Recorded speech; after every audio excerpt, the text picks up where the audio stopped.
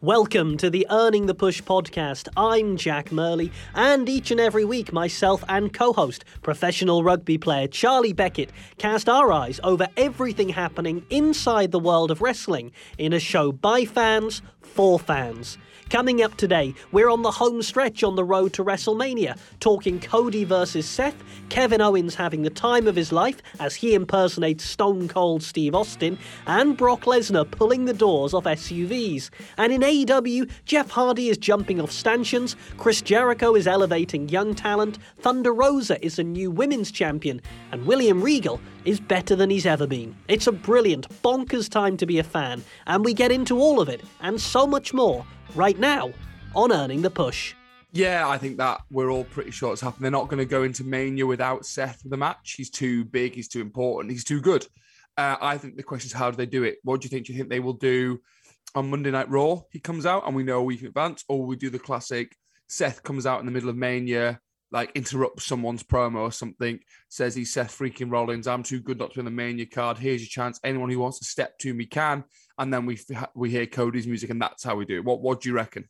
Do you know what? I'm in two minds. I'm so fickle at the moment, because last week, there I was going, I'm not that excited about Cody, the buzz has gone, and Seth Rollins and WWE did a great job on Raw of getting me excited about it. Part of me wonders if they sort of do a halfway house. You know, if at the end of Raw, just Cody's neck tattoo logo flashes up on the screen or something like that, that there's a tease, or you do it like with Undertaker at WrestleMania 34, where Cena was desperate for the match and you didn't officially announce it, but everyone knew it was coming. Either way, he's going to get a big pop at Mania. Yeah, if I was them, I'd do it that way. I'd do it of, we all know this is happening. I wouldn't give any confirmation. We would just wait until Seth, I'd have him run down to the ring, demand a match, say, come on, this is your chance. Anyone who wants to step to me. And then Cody's music hits. And I'd have that and have them have a good match. Give them a good match. And obviously, Cody'd have to go over for me. Don't bring him back and don't let him win. Particularly in front of that WrestleMania crowd, which is the smartest crowd of the year. Could you imagine if he came back and then Seth Rollins hits the curb stomp and 1, 2, 3, there down goes Cody? Yeah, side note on the WrestleMania crowd, I had some hideous news this week that really frustrated me. So a friend of mine, Henry Trinder, who I played out with Gloucester and then came and coached at Amptley, he now plays for the Dallas Jackals.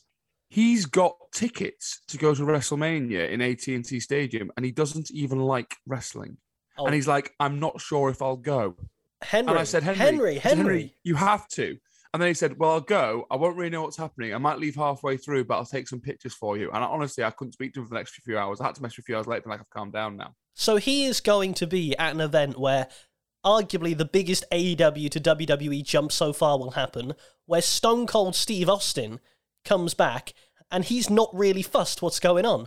He's like, I'll see if I'm doing anything that weekend. And you know he's going to have good tickets if these are sort of complimentary tickets. They're not going to be up in the bleachers. He's living in the city that is Mania City for the whole week, because that's so cool, isn't it, being in Mania City? Yeah, I'm not talking to Henry Trinder at the moment. Well, I don't think any of our listeners are going to talk to him. Well, if you follow Henry Trinder, I was going to say slide into his DMs and tell him what he's missing, but we don't encourage that behaviour. No, but wow. No. How good has Seth been and WWE in building the importance of having that WrestleMania moment? I think he's done an amazing job of, by wanting that moment, just showing as if we didn't know what WrestleMania means to performers. We talk about stakes a lot.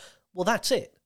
Massively, because that's the thing. Someone who, like Seth, who's done it all in WWE, I think because he was part of the Shield and maybe he plays second field to Roman a little bit sometimes, we forget just how good he is and what he's achieved. He's absolute upper echelon of WWE stars of the last 10 years, really, Seth Rollins. Some of the matches he's had, the accolades he's achieved, he's huge.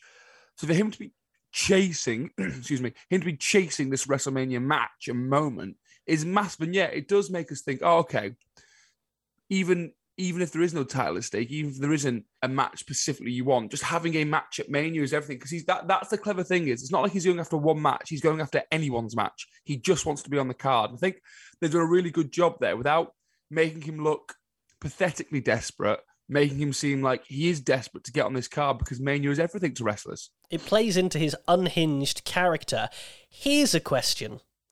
Do you think at WWE's biggest show of the year, the stadium is going to erupt with AEW chants when Cody does show up? It's a risk, isn't it? It is, but I also think it's one of those where, does it really matter? Because are you telling me anyone in that crowd is going to hear them and go, hang on, what's this AEW they're on about? But it's the Mania crowd. To WWE, to have your big show of the year and have someone else's brand that you don't own chanted, they're not going to want that. No, they're not. They're not going to want it. And I think you might get a little bit of it, but I think Seth and Cody will be aware of the match they have to put on. If they get boring, if they get slow, you're going to get AEW chants. I think it could be 15 minutes of just non-stop, foot to the throttle to the floor, just 100 miles an hour wrestling. I think it could be a great match. It could steal the show on the night it's on because I just think it's going to be so much fun. The crowd will be hot. I think they know they've got to put a show on with that one. I'm really keen to see what Cody does to reinvent himself, if anything, because he's not going to want to turn up and be exactly the same Cody Rhodes that left AEW. I do have an issue with the way they tried to get Seth into this match and they didn't on Monday Night Raw, which is Edge costing AJ the match by smacking him in the back with a chair, and then AJ getting the win by DQ.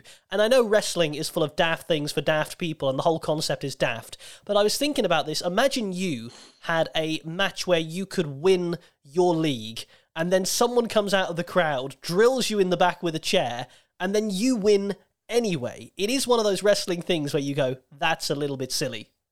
Yeah, it's not the way I would have gone there, but I think, thankfully, the rest of this is so good that it won't be something come WrestleMania be going, oh, well, actually, he should have been wrestling AJ Styles because he shouldn't really have lost that match. I think we'll be okay. But I do completely see your point, though. There are some little tidbits in wrestling that we're like, well, that doesn't really make sense. I was like, growing up, I never understood in title matches why the champion didn't just get disqualified. I never understood it. I was like, if I was the champ, I'd walk in there, hit him with a chair and walk out and be like, champion stuff. Was that an impression of me, by the way, earlier? That voice? No, that wasn't the impression of you. That was an impression of all the terrible fans who all they do is moan on the internet. We moan on a podcast. That's different. That's different. We've cornered the market. No one else moans on a podcast. No, we have the guts to put our face to it and talk about it online. We are the brave, awful wrestling fans. It may not have been an impression, but it wasn't far off. I know how I sound, and that was sort of uncanny. Look, if we talk about wrestling being brilliant, how good was Kevin Owens having the time of his life coming out when that music hit? And yes, we saw it in Montreal with Shawn Michaels. Everything old is new again. But that was just fantastic. That poor crowd. Genuinely, that poor crowd. There was that one woman they cut to who was raging. She did not find it funny, and I don't think she will have yet. It's now, Thursday? We're 4 days removed. I don't think she's laughing yet. Because that's a bucket list moment, the glass smashing and seeing Stone Cold. And from the top of the ramp, because he was dressed so perfectly, you wouldn't have known it was. It was only when the camera panned in and you saw that the physique wasn't quite Stone Cold-esque. You were like, oh, you bloody nuisance, you, Kevin Owens. Oh, it was so good. He's having the time of his life, but I think he is in for the beating of his life at WrestleMania. I think because we're all so smart, you caught us once, Kevin, with the entrance at the start, but when the music hit the second time, and the pop's just as loud, and then people realise, he's done it to us again. So easy, but so good. And can you imagine young Kevin Owens breaking into the business thinking, whether it's a match, whether it's a brawl, whatever it is, he's going to be at a 100,000-seater stadium with Stone Cold Steve Austin at WrestleMania. What a moment for this guy. It doesn't get any bigger, really, in wrestling, does it? Like Stone Cold's return, whether it's a match or not, in his home state of Texas, 100,000 people at WrestleMania. I reckon if you ask Kevin after it, if he retired there and then, I think he'd be a happy man. That it doesn't get much bigger, does it really? That is huge. And also for WWE to trust him being the man to do it, be the man to go against Stone Cold, that's a huge badge of honor and a huge accolade from Vince and WWE, because I imagine they would have handpicked this one and spoke to Stone Cold, who do you want to go with? Because they're not going to let him go with somebody he's not sure about, are they? No, not at all. And I'm thinking, if you're trying to position, you've got these two big moments. You've got Seth coming back, Cody coming back against Seth at some point, and then you see that pop for Stone Cold, and there's no pop like it anywhere else. And in Texas, it's going to be 100 times that. Where do you put that much? Do you open with it? Do you tease it on night 1 and carry it over to night 2? What do you do? I think night 1, I think I'd start the whole show with the glass smashing, and I'd just have Stone Cold come out and be like, I'm not waiting any longer. Kevin Owens, get your ass out here. And then whether it's a match, a brawl, whatever it is, because nothing's going to be able to follow it. Your show is the next match is going to feel down. It's a tough thing to follow. But the only chance you've got, I think, is do it at the start with the crowd are mad excited anyway. Like, you watch the pops for first few matches at Mania anyway, they're always massive because people are just so excited to be at Mania. If you whack it in the middle of the card, when people are starting to get a little bit fatigued, and there'll be less of it this year because it's not 7 hours long. Well, we don't know it's not going to be 7 hours. WWE might think, I got 2 days, let's go for it for 7 hours on each. But I think if you do it in the middle, I think people are fatigued. If you do it semi-main before the main event, you're killing your main event. I'd open with it. Seth and Cody, I'd do randomly in the middle of the card somewhere, but I'd open night 1 with Stone Cold's glass smashing. Yeah, I think you have to. I think whether it's night 1 or night 2, it has to be the first thing that folks see. And actually, you could probably get away with it on night 2 of just really making it feel extra special. I tell you what, whatever night you're on, if you're Henry Trinder, for example, you're not going to care. But if you've only got one night at WrestleMania and your night isn't the one with Stone Cold Steve Austin, it's gonna be hard. It's gonna feel bad. It's a tough pill to swallow, that one. We won't lie. Let's talk about Becky Lynch and Bianca Belair, because this is boiling up nicely. Great heel promo by Becky on Raw. Still not convinced she should be heel, but she's going full throttle with it. And again, we talk about stakes, really making that Raw Women's Championship feel like the biggest thing in that division. Yeah, she's doing an incredible job. I agree. I don't know if she should be heel, but she is, and she's very good at it. She's doing a great job. I think this could be a brilliant match. Again, it's not the match we should be getting at Mania. I've spoken about that on this podcast already. I think these two women will have a brilliant match. They're excellent, both of them in the ring. It'll be the match we should have got at SummerSlam, isn't it? When Becky returned and squashed Bianca, and Bianca has to win. This has to be Bianca's redemption, but give him a good 15, 20 minutes and let him go. I think this will be better than Charlotte Ronda. I'm saying now, I think this will be a better match than Charlotte Ronda. 100%. I think this is overshadowing entirely Charlotte and Ronda Rousey. I think they are going to have problems, Charlotte and Ronda Rousey, and they're both very, very, very, very, very talented individuals. But you know that Becky and Bianca are going to want to go out and say, right, we're the women, we're the ones to beat, we're going to set the standard, follow that. And when you give two performers as talented as Becky and Bianca that sort of fire in your belly, and you know that as an athlete, it just fires you up. Yeah, when you've got that little bit of a chip on your shoulder of the screw you mentality, I'll prove you wrong, that's when you get a lot of the best out of people, especially two people who seem as fiery and as motivated as Bianca and Becky do. Whenever you see them doing interviews, like you see the broken skulls with Stone Cold, you get a lot of insight into what Becky Lynch is about. And I think her I'll prove you wrong is when she's at her best. So I think it's going to be a really, really good match. And I would close night 1 with it, I think. And let's not forget that for Bianca Belair, this is going to be a moment like none she's had before. Because yes, she main evented with Sasha last year, but that was still 37,000 in the stadium. It wasn't the full WrestleMania experience. Sure, she had a moment at SummerSlam with more folks in, but that wasn't a real match. This is the moment where she can show what she can do on the grandest stage of them all against the first woman, one of the 3 to main event Mania ever. I mean, it just is a huge opportunity for Bianca. It is. It's huge pressure as well. But there's a saying I like in sport that pressure is a privilege. If no one cares about what you're doing, there's no pressure. You earn the pressure by being good and people expecting you to deliver or playing in big matches, wrestling in big matches. So, yeah, there's a huge amount of pressure on it, but that pressure is a privilege of being on the grandest stage in front of 100,000, fighting for the title against one of the greatest of the generation. And let's not beat around the bush. You could be the standard bearer for this next generation of wrestling. Bianca Belair is that good. So I think she's going to excel. You see, you look at her athletic career, everything she's done outside of wrestling as well. She's always stepped up when she needs to. So I think this is going to be brilliant. And I think we're going to see Becky Lynch covered in welts from that hair whip.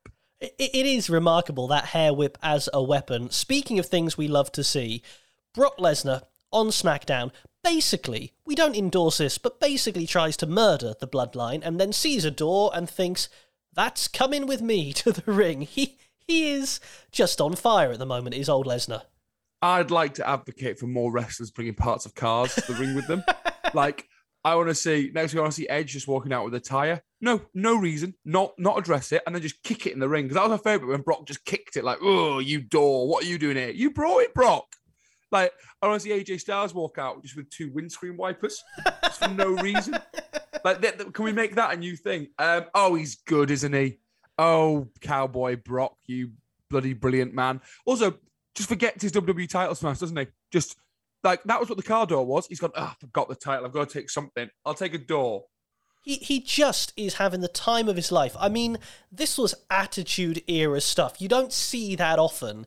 WWE pull these stunts, but, you know, Brock on that forklift, driving it through the car, just excellent stuff. I think it's credit to how over the story is as well that we're positive about it and endorsing this, because actually now in 2022, a lot of the Attitude Era stuff, the big stunts, we kind of go, well, we know that's not real. Like, that's a bit stupid. Like, why are we using a forklift when we could be using our time to put on a 5-star classic or to have a great promo? But you and I sat here going, this is excellent. And that is credit to the 18 months of storytelling they've put into this. I mean, they can pull off these things. Like, the last time I can remember it is when we were seeing Braun Strowman flip vans and stuff with Roman Reigns, because there was 6 months of storytelling in that. Like, long-term storytelling, I truly believe, means you can do the wackier stuff because people are more invested. It's when you've got a few that's been going for a week and someone's putting a pie in their face. I'm like, well, this is just stupid. Whereas if Roman Reigns pied Brock Lesnar, I'd laugh. I mean, I kind of want to see that. I want to just see like a whipped cream pie in Brock's face. I don't know why. I don't know how you get to that. If that's what they do on the Go Home SmackDown to WrestleMania, I'll really, really be all about that. I feel like that's a rematch for Extreme Rules, a pie in the face match. Here's what I would say: it is a different story to the one we maybe thought we were going to get. And I do think going back to day one where they had to call an audible and switch things around, it is not the psychological what will Paul Heyman do story we thought we're getting.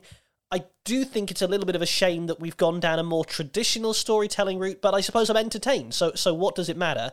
The one thing I will say, it still doesn't need those 2 belts. No one is looking at this storyline with less than 2 weeks till WrestleMania going, it's about the prestige of unifying those 2 titles. It's about bringing them together. It's about brand supremacy. You could have really built another storyline with that WWE title and made something. No, I absolutely agree. I entirely agree with that. That's the one thing it doesn't need.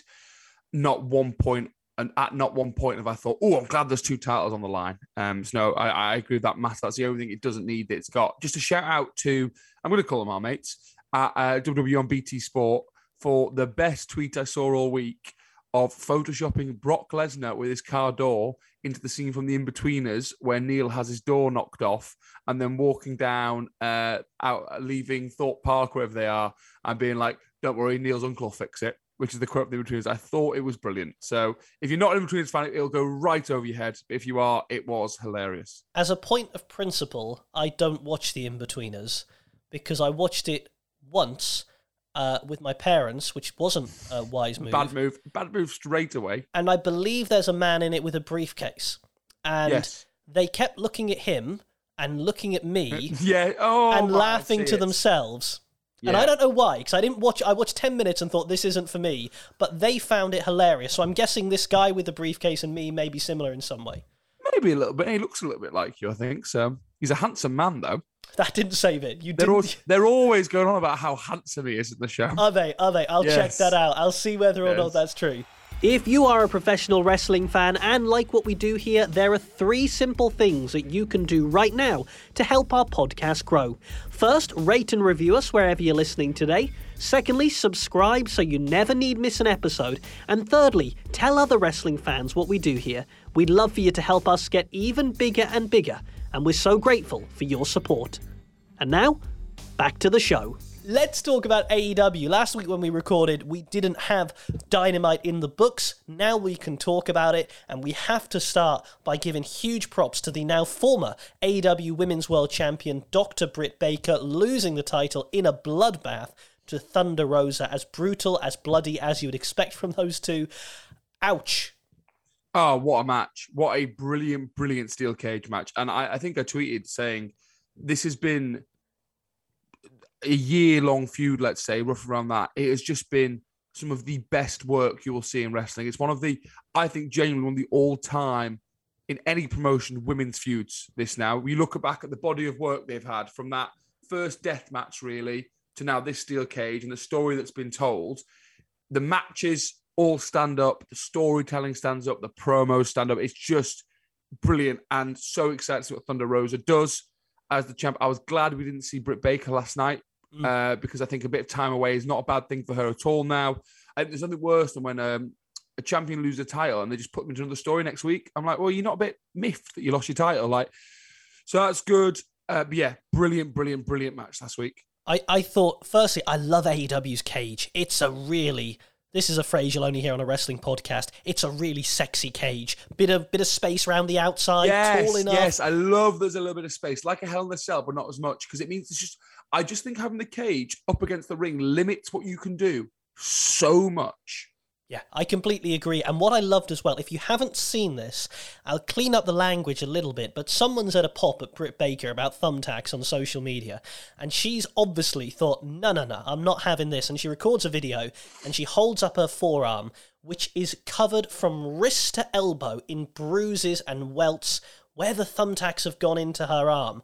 And you never really see that about the impact of the thumbtacks. And I think maybe even some of us more educated fans think maybe they gimmick them, maybe they're not as bad as they look. That looked gnarly. It looked horrible. Is there anything that makes you go, ooh, this is stepping up a little bit, than when someone pours thumbtacks over the floor? It's one of those, isn't it, that makes you go, ooh, okay, they're going for this.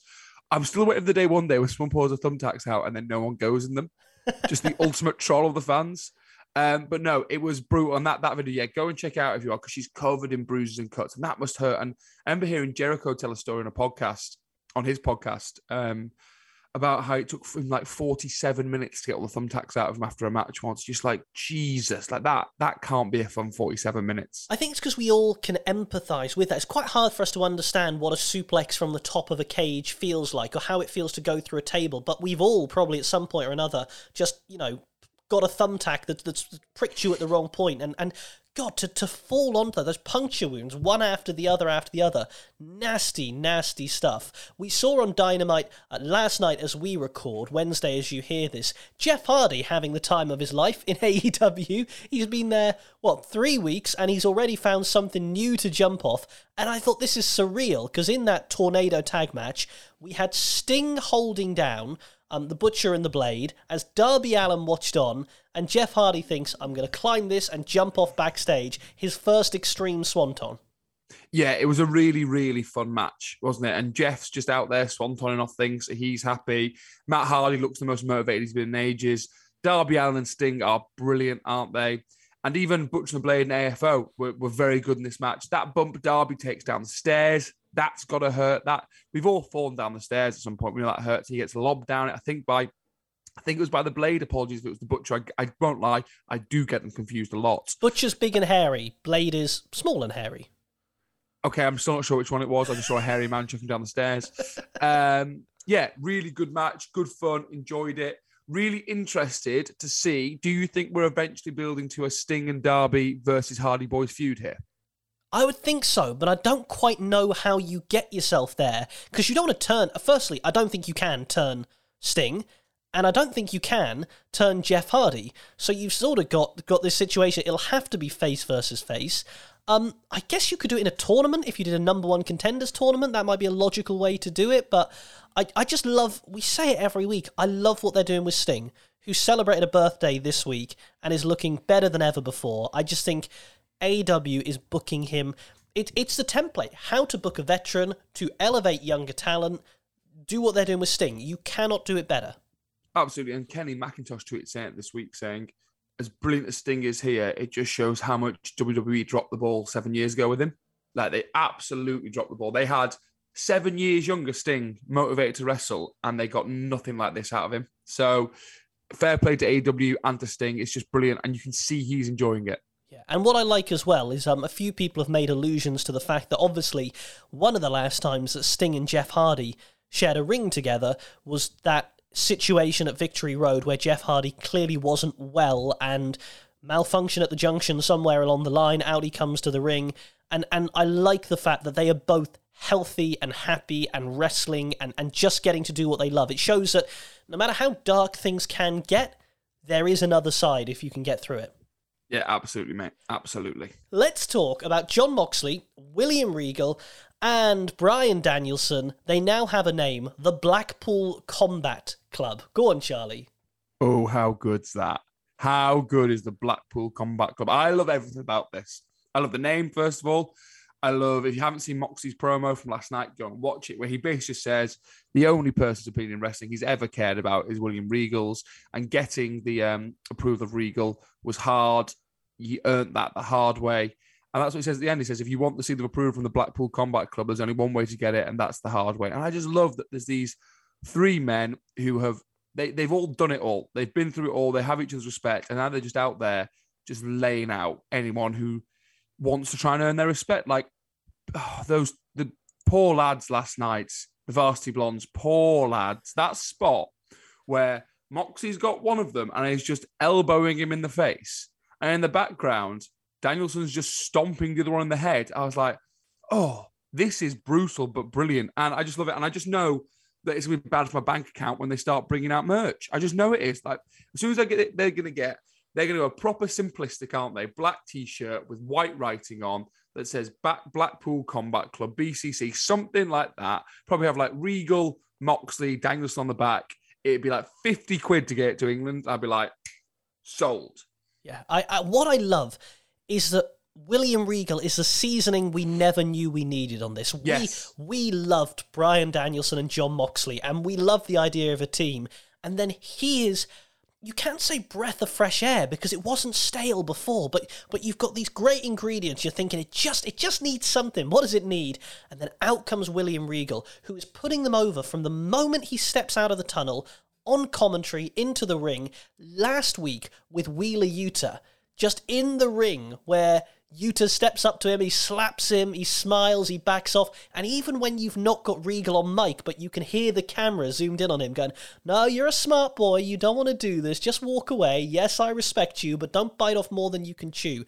I loved NXT GM Regal, this is even better.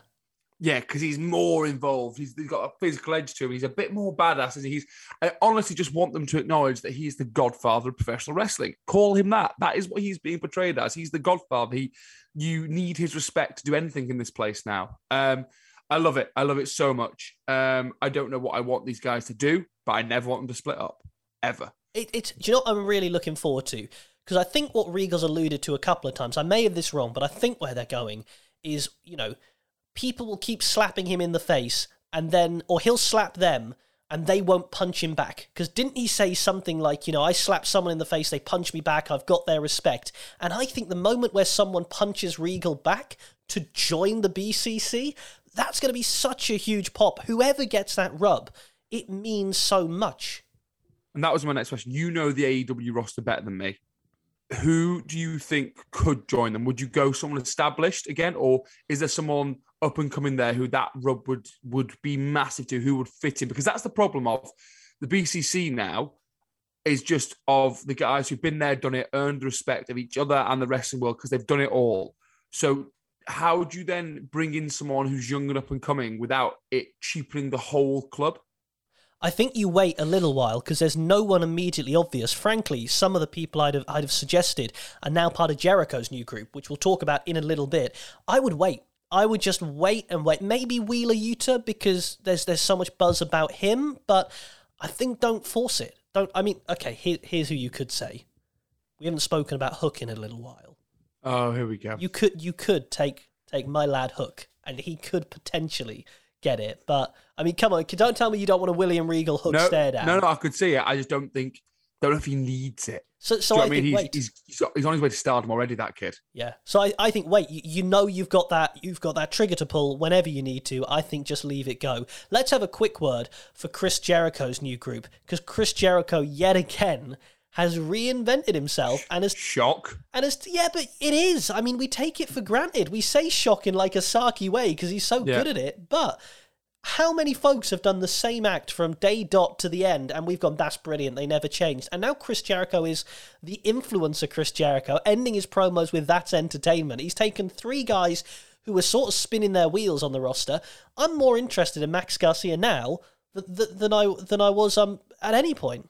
Not many people could name a group after them as their own appreciation society and get away with it. But Jericho can't he? Because again, he's been there, done it, and that's him. And he's in this great shape at the moment. And of course, he's reinventing himself to go along with it because that's what he does better than anyone in the history of wrestling. The one thing you'd say with AEW, I think at times, is there are so many groups, it's hard to keep track of who's who at times. I know I get confused now and again, but this one makes sense. It's giving a rub to younger guys. Jericho's at his best, I think, at the moment when he's got a group around him. So it just makes sense with this one. I'm looking forward to seeing what they do. Just look at how many folks Chris Jericho, since he's been there, has helped to make. I mean, firstly, he helped to make the title, which you had to do. Le Champion. Le Champion. Then he made Orange Cassidy, having a feud with him. He brought MJF in, and he gets him in the New York Times doing his song and dance routine. He's got over Sammy Guevara with the Inner Circle. Now he's working with Eddie Kingston. He helped get Eddie Kingston over. Now he's just gone in and he's almost gone, I'll work with you, and you. Let's see what we can do. And credit to him because it's been fantastic.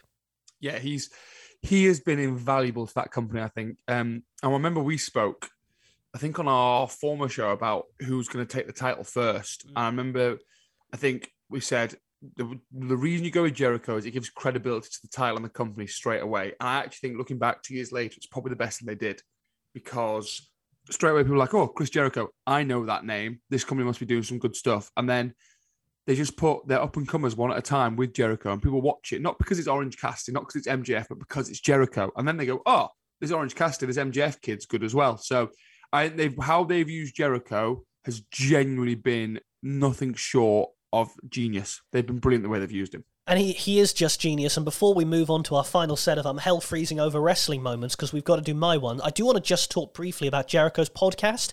If you haven't heard, and look, we appreciate it, we're one of them. There are so many wrestling podcasts around at the moment. If you haven't heard his conversation with William Regal yet, go out of your way to find an hour, take the dog for a walk, if you've got a long drive, listen to Jericho and Regal. Have you had a chance to hear this yet, Charlie? I've heard bits. I haven't heard it all.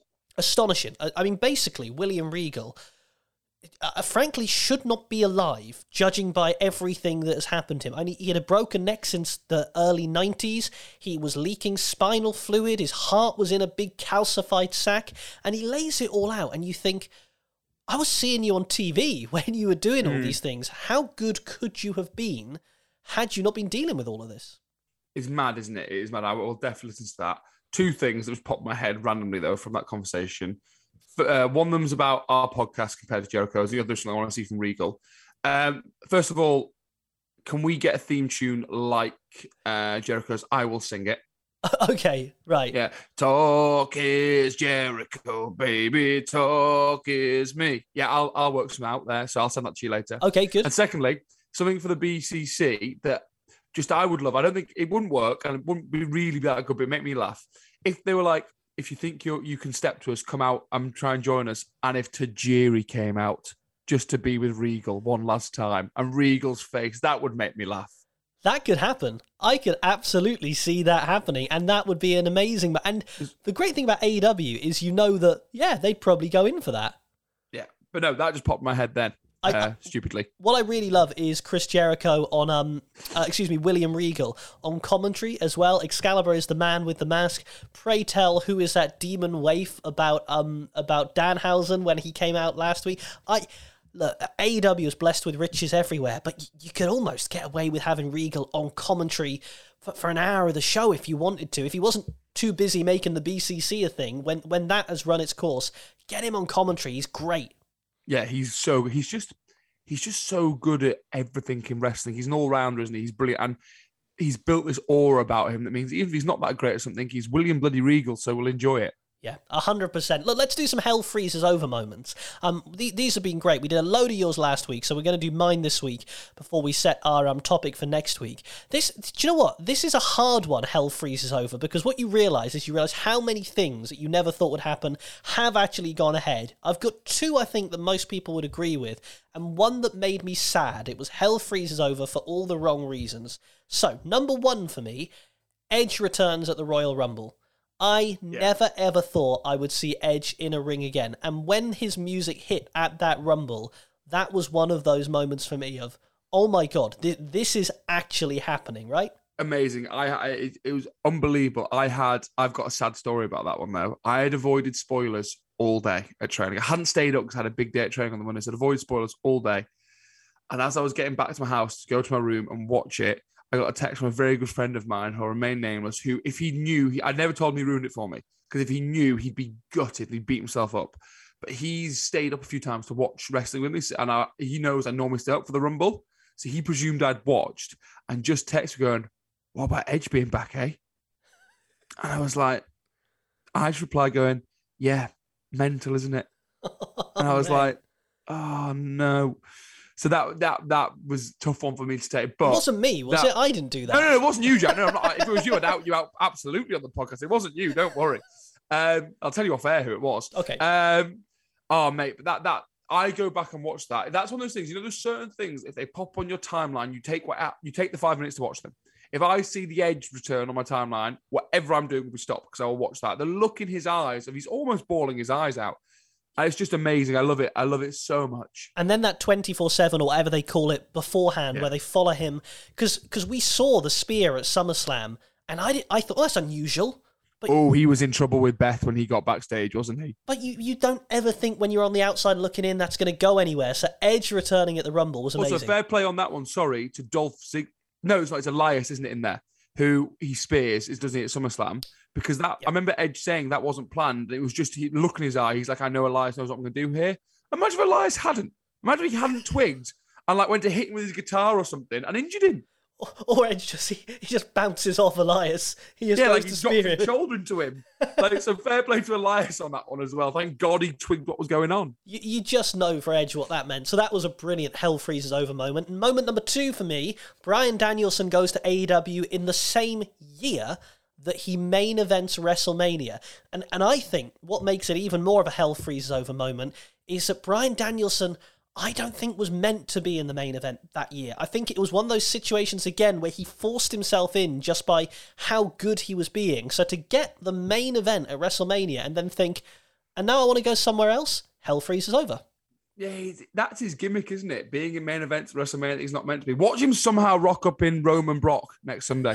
He'll be there somehow. He'll be a triple threat. And then he'll win both the belts and take them to AEW. He'll go to Ring of Honor or something. That's where he's going to end up. He'll go to another promotion. And my final one, which may not be sad, but bittersweet, but this is something I was reminded of the other day. Hell freezing over. Kurt Angle's final WWE match being a mid-card bout with Baron Corbin at WrestleMania that goes less than 10 minutes. Who would have thought that's how he go out? I would not like to talk about that, thank you. That is... Who thought that was the way to finish it?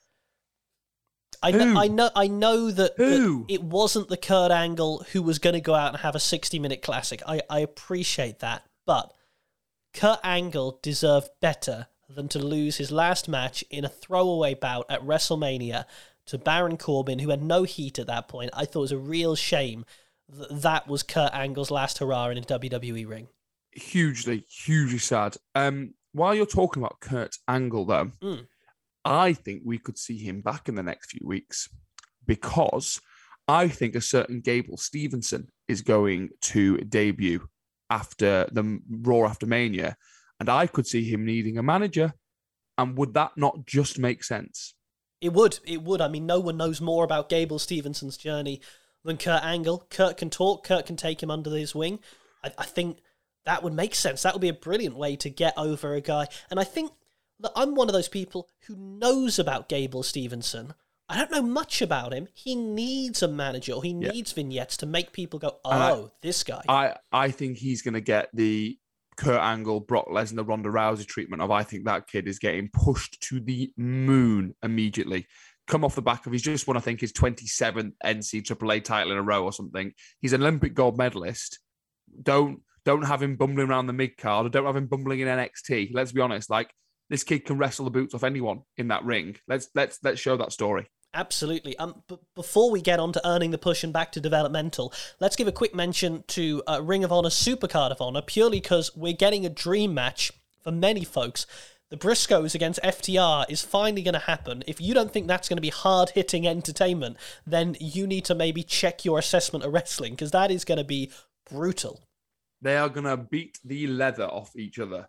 That will be a callback to tag team wrestling, won't it? They both are very proud. They do proper tag team wrestling. I think that's going to be a tag team clinic that we've spoken about for years to come. Yeah, and it wouldn't surprise me if the Briscoes ended up in AEW at some point. I know there's some speculation that some comments in their past mean that maybe AEW isn't the destination for them. Isn't it great that in wrestling at the moment we're in a position where, hell, the Briscoes can face FTR in Ring of Honor, and we can get that. We can get Undertaker going in the Hall of Fame. We can get Cody turning up at WrestleMania. We've got Hardy in AEW. It's a brilliant time.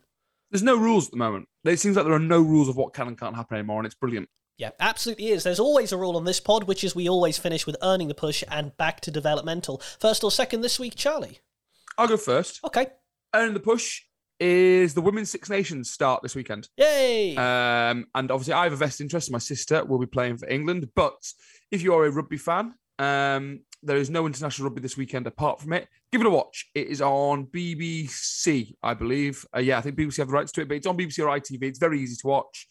Free-to-air TV, and it's the exact same tournament as the Men's Six Nations, just the women are playing, and it's brilliant. The class and quality of women's rugby at that international level is exceptional. These are all 95% of them are professional athletes. They are brilliant, and actually they should all be professional athletes, and the only way they get that is more support, so more viewing figures, more people watching, more people enjoying what they do, and you will enjoy it. If you're a rugby fan, rugby is rugby, whether it's men's, women's, sevens, kids, whatever it is rugby.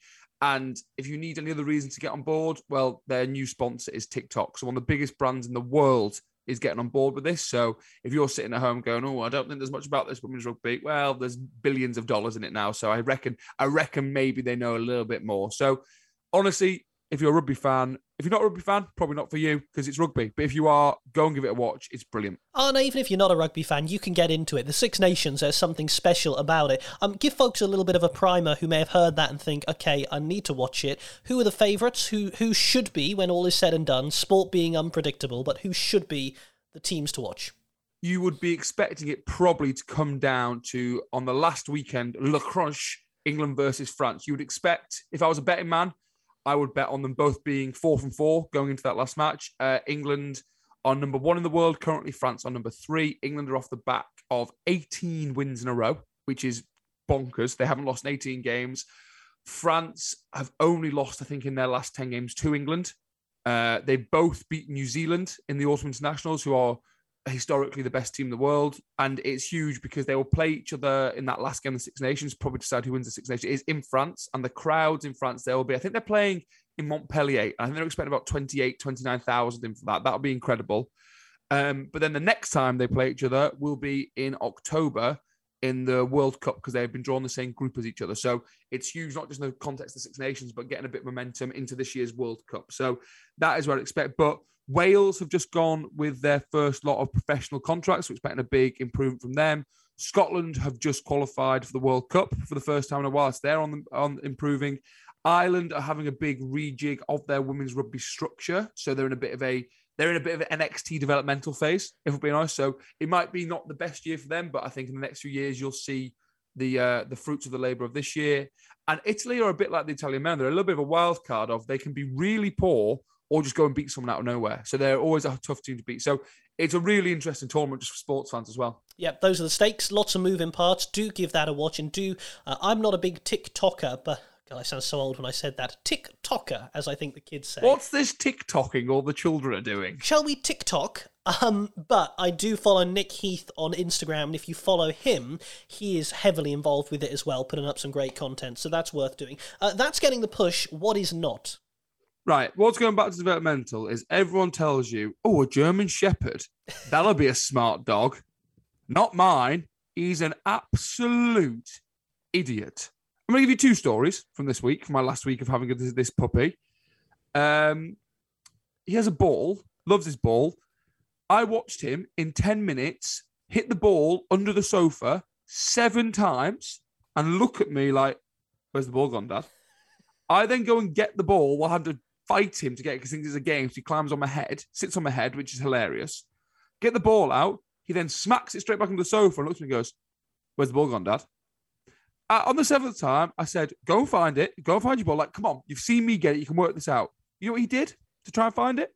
He jumped on the sofa, which he knows he's not allowed to do. So he got to tell. So then the game got ruined because I had to shout at him. And they went. He goes and sulks when he gets shouted at now. He goes and sits in his corner and sulks. And you're like, oh, mate. So that's one. Also, second of all, he's allowed upstairs. We made a decision. He's allowed upstairs. He's not allowed on beds, but he's allowed upstairs. Basically, because when I'm sat in this office here, if I'm doing work, I want him to be able to be in. If it's just me in the house, I don't want him downstairs by himself. I'd rather he's up here with Mick. So he's allowed upstairs.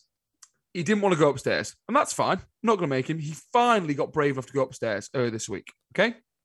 He then wasn't sure about coming downstairs, which is fine. It was his first time, but he got down the stairs. Okay? He now, if one of us goes upstairs, sprints up with you. Okay? You then walk down and he starts wailing and crying because he doesn't like coming down the stairs. Stop coming upstairs then.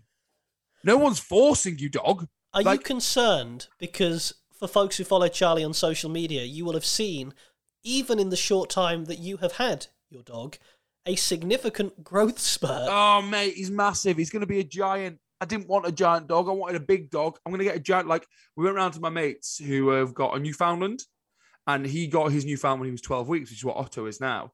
And he looked at him the other day. He went, I think he's bigger than Covey when we got Covey. I said, don't say that. I said, don't say that because everyone's going, oh, you got a German Shepherd. You knew you were getting a big dog. Yes, but not a giant dog. Like, he could end up ridiculously big. And I'm going to have to get a different car. I'm going to have to change my whole life for this stupid dog who I absolutely adore, and he's the best. He will be the size of a horse. I have no doubt about it. Looking at him, he is. I mean, the ears on the lad at the moment, they are already huge.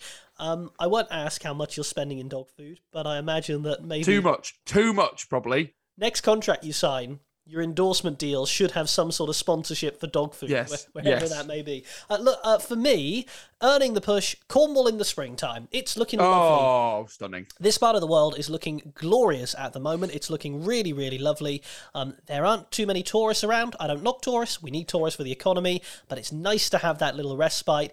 But back to developmental, the thing that most of us have been thinking for the past 3 years, is it hay fever? Is it a cold? Is it COVID?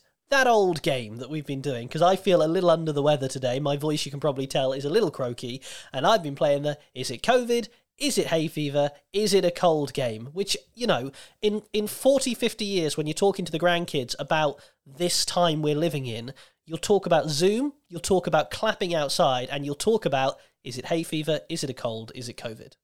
And you'll talk about my favourite part of the pandemic, where you couldn't have a pint unless you had a Scotch egg. Which, that was a bonkers part of the pandemic. You know what I had to do to have a pint once? I had to have a slice of millionaire shortbread with it, because that counted as a substantial meal. Oh, what a hardship. Because the kitchen wasn't open, the pub yet, but they did. It was a pub cafe, and they did millionaire shortbread, and I managed to convince the man that was a substantial meal. What my bit I remember will be the haircuts, the home haircuts. So not a problem for me. All I did was let my beard grow ridiculously long. I look back at pictures of the end of that the first easing, where when it first eased, I moved down to Exeter with my girlfriend. And at that point, I was like, I probably sort my beard out, because she looked at me and she was like, Charlie, you've not done anything to that in like 5 months. I look back at a picture of that now, and it was just awful. I was in an Alice band, and then there was a point where I said to my boyfriend, you just have to cut it. You just have to. And he was so cocky beforehand. Oh yeah, it'll be easy. I can just cut hair. How hard can it be?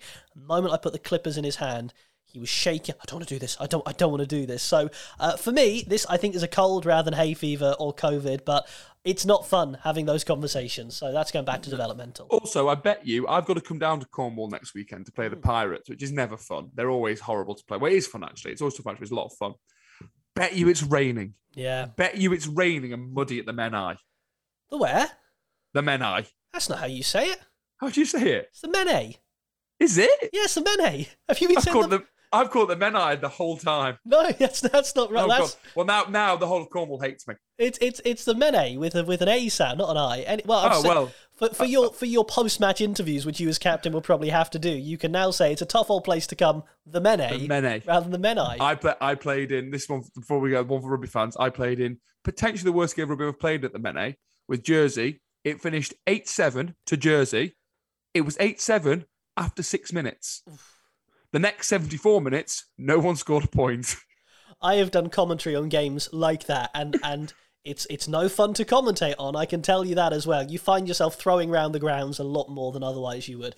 Well, look, next week I think it's a really simple one that we'll be talking about. WrestleMania predictions, the match you're most excited for, the match you think will over-deliver, and the surprises you think we'll get. So 3 things we're after: the match you're most excited for, the match you think will over-deliver, and the surprises you think we'll get. Before we go, Charlie, are we going to see Cody Rhodes on Raw on the final Raw before WrestleMania or not? No, I don't think we see him till Mania now. Yeah, I think I agree with you. But look, if you do, if you don't, do get involved on social media. He's Charlie_Beckett. I'm Jack_Murley. WrestleMania predictions next week. It's such a good time to be a wrestling fan. We thank you for your support. Rate, review, and subscribe wherever you listen. More and more of you doing it each and every week. On behalf of Charlie and myself, we'll see you again next week. Until then, bye-bye.